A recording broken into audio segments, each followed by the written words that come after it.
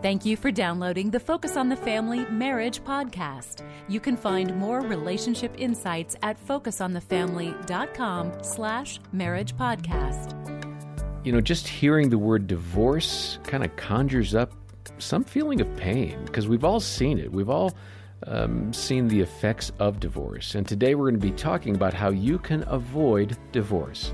I'm John Fuller, along with Greg and Erin Smalley, and today we're returning to a conversation that Jim Daly had with counselor Dr. David Clarke. And they talked about how to deal with an indifferent spouse in a God-honoring way.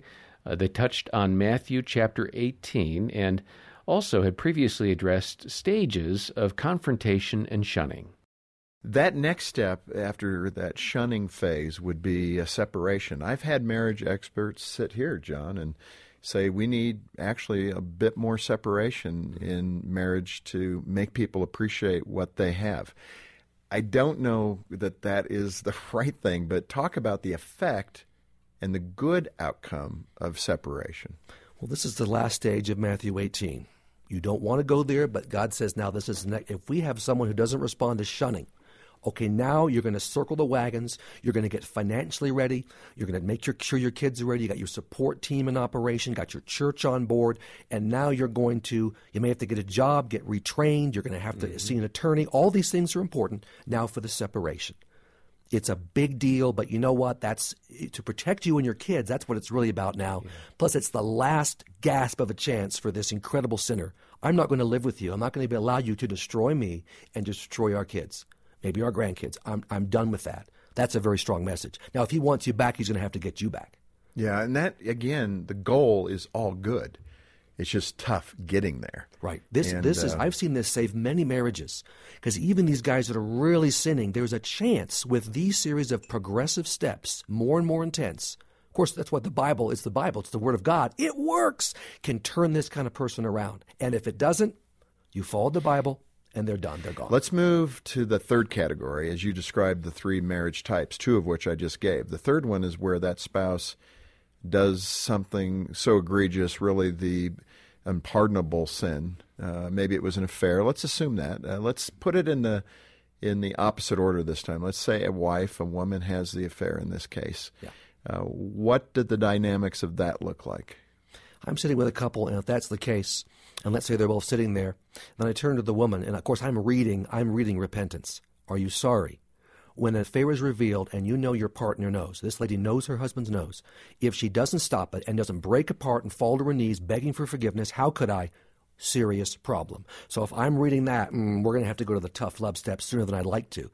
If we have repentance, that's one thing. But I'm very clear on this, and a lot of Christians get this messed up, and they're reading the same Bible, but they're misreading it. That sin is completely that woman's fault, 100%, not 98 even, 100. If I choose to sin, I sin. The Bible's very clear on that. I can't blame anybody else. So I'll ask her, are you owning 100% of this? Is there brokenness? Here's a series of steps, and the first steps are, of course, you stop the affair. Completely. You make a phone call. You make a text. I'm done. I'm out. You break off any contact with that person right stinking now. And if you don't, I'm not seeing you again. I'll see your husband and we'll do some tough love things, but I'm done with you. That's just what Jesus would say. Okay, I'm telling you on the authority of Scripture to stop the sin. There's no process of stopping sin. You just stop it in that context. We'll do the healing along the way, but stop it. And then we're going to focus on the affair. We're going to focus on the sin. That's the first phase, first 2 or 3 months. Nothing but what you did wrong. I don't want to hear about the marriage. We're not doing that right now. That second phase, you'll stop it and you'll help your husband heal from this terrible thing you've done. You will tell the entire truth about the affair verbally as well as you'll write it out. I have them write out the narrative of the affair. Might be 25 pages long if it was a 2-year affair. It might be 4 or 5 pages, but I want the truth, not the gory details of the sex or the physical part, but everything else. And that is a power. As someone who will do that, that's someone who's repentant. So I'm testing that right away. But when they actually read it in my office, wow, God uses those moments of confession. Plus, the other person can't heal unless they know the truth. I'm sorry I had the affair. We'll keep it general. Gosh, I'm so sorry. Would you forgive me? That doesn't cut it. There's no marital change. There can be nothing. What I say is if there's true repentance and recovery with both of them, then that's the core. They're getting reconnected even as we go through those steps. And the person has to heal and forgive. Now, the other partner, verbalizes questions and awful pain, and there's a number of conversations directly on point about the adultery. And then that person writes what I call the document of response. You can see how popular this approach is initially, because people go, you've got to be out of your mind. My pastor or some well-meaning other book says, no, you don't do this. You just kind of forgive and move on. I say, don't do that. I'm telling you, it never works. This is the marriage work right now. We're not getting to the nuts and bolts of that, but now we're healing from what you did wrong. He writes back, how could you do this? And reads that in my office. And that's getting them reconnected, and we're getting past the sin. Based on that foundation now, we can rebuild the marriage. That'll be the easy part, actually. Yeah. I mean, this is hard, but it sounds right. It sounds good, and you're saying because it's based on Scripture. So that's what I'd say. I never recommend divorce. God will guide you. But if people will actually think and pray about it, and I'll say, I know you'll do what God will tell you to do. And most Christian ladies and men will. Take a week, make it a matter of prayer.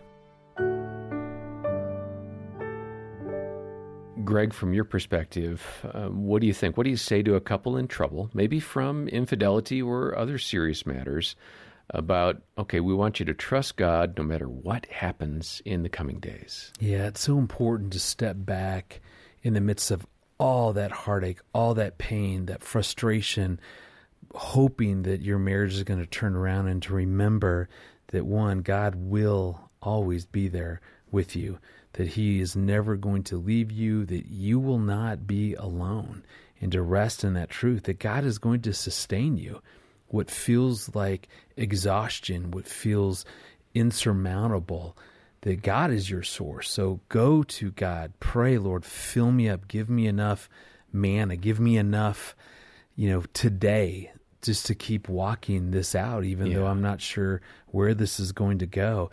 We have a God who is such an amazing comforter.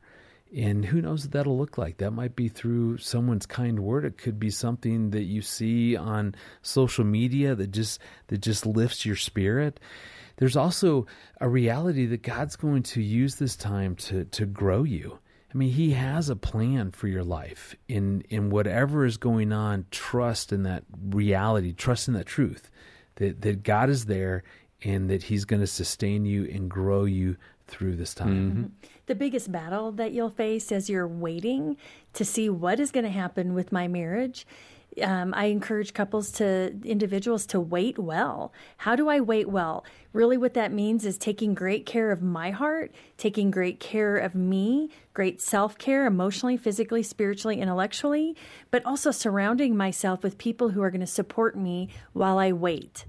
God is in the business of miracles. So you just never know what God is going to do in your spouse's heart, in your heart, and in the marriage. Mm-hmm. And so it's exciting. It's an exciting time to wait and see what God is doing. I don't know that many couples that are in it are going, this is super exciting. Yeah, I'm thinking of a different descriptor. Like, it's really horrifically painful. It's painful. It is.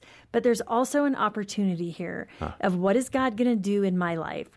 What is God going to do in my spouse's life?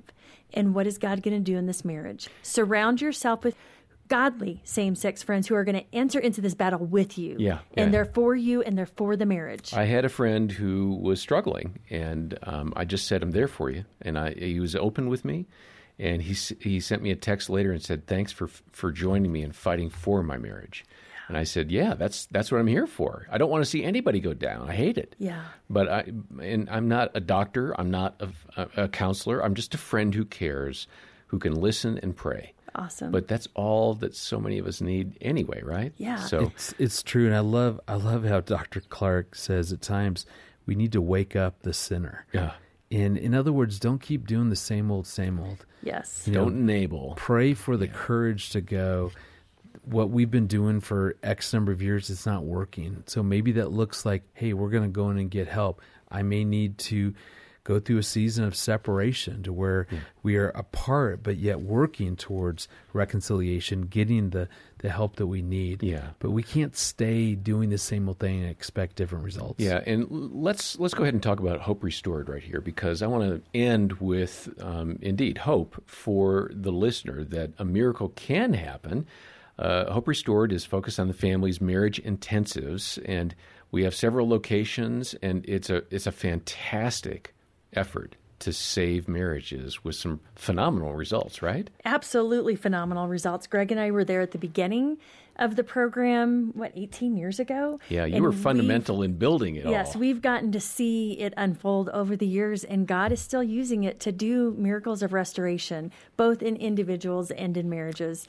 So it's an awesome opportunity. 82% of the couples are walking away and experiencing long-term satisfying marriages. That's a really positive statistic. Yeah, that's 2 years after they've gone through the program. They're saying 80 plus percent are saying we are happily married and we're still together. So that is tremendous in terms of the kind of miracle that God can do if you're willing to take a few steps.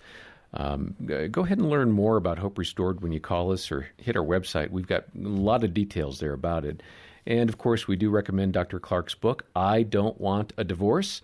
That is an exceptional resource, and it's our gift to you for a gift, if you can, of any amount to focus on the family. Jim Daly has often said, if you can't afford a gift, let us know, and we'll still send you the book. We want that book in your hands. We do have donors who can cover the costs. They'll give above and beyond to make sure that people in need that can't afford something like this book will get it. So please let us know how we can help you. All the contact information, details about these and other great resources are available in the show notes. We'll have Dr. Clarke on again next time. And until then, this request, please leave this podcast a review on Apple Podcasts or wherever you're getting your feed. And then be sure to tell a friend to listen in. I'm John Fuller. Thanks so much for listening to the Focus on the Family Marriage podcast.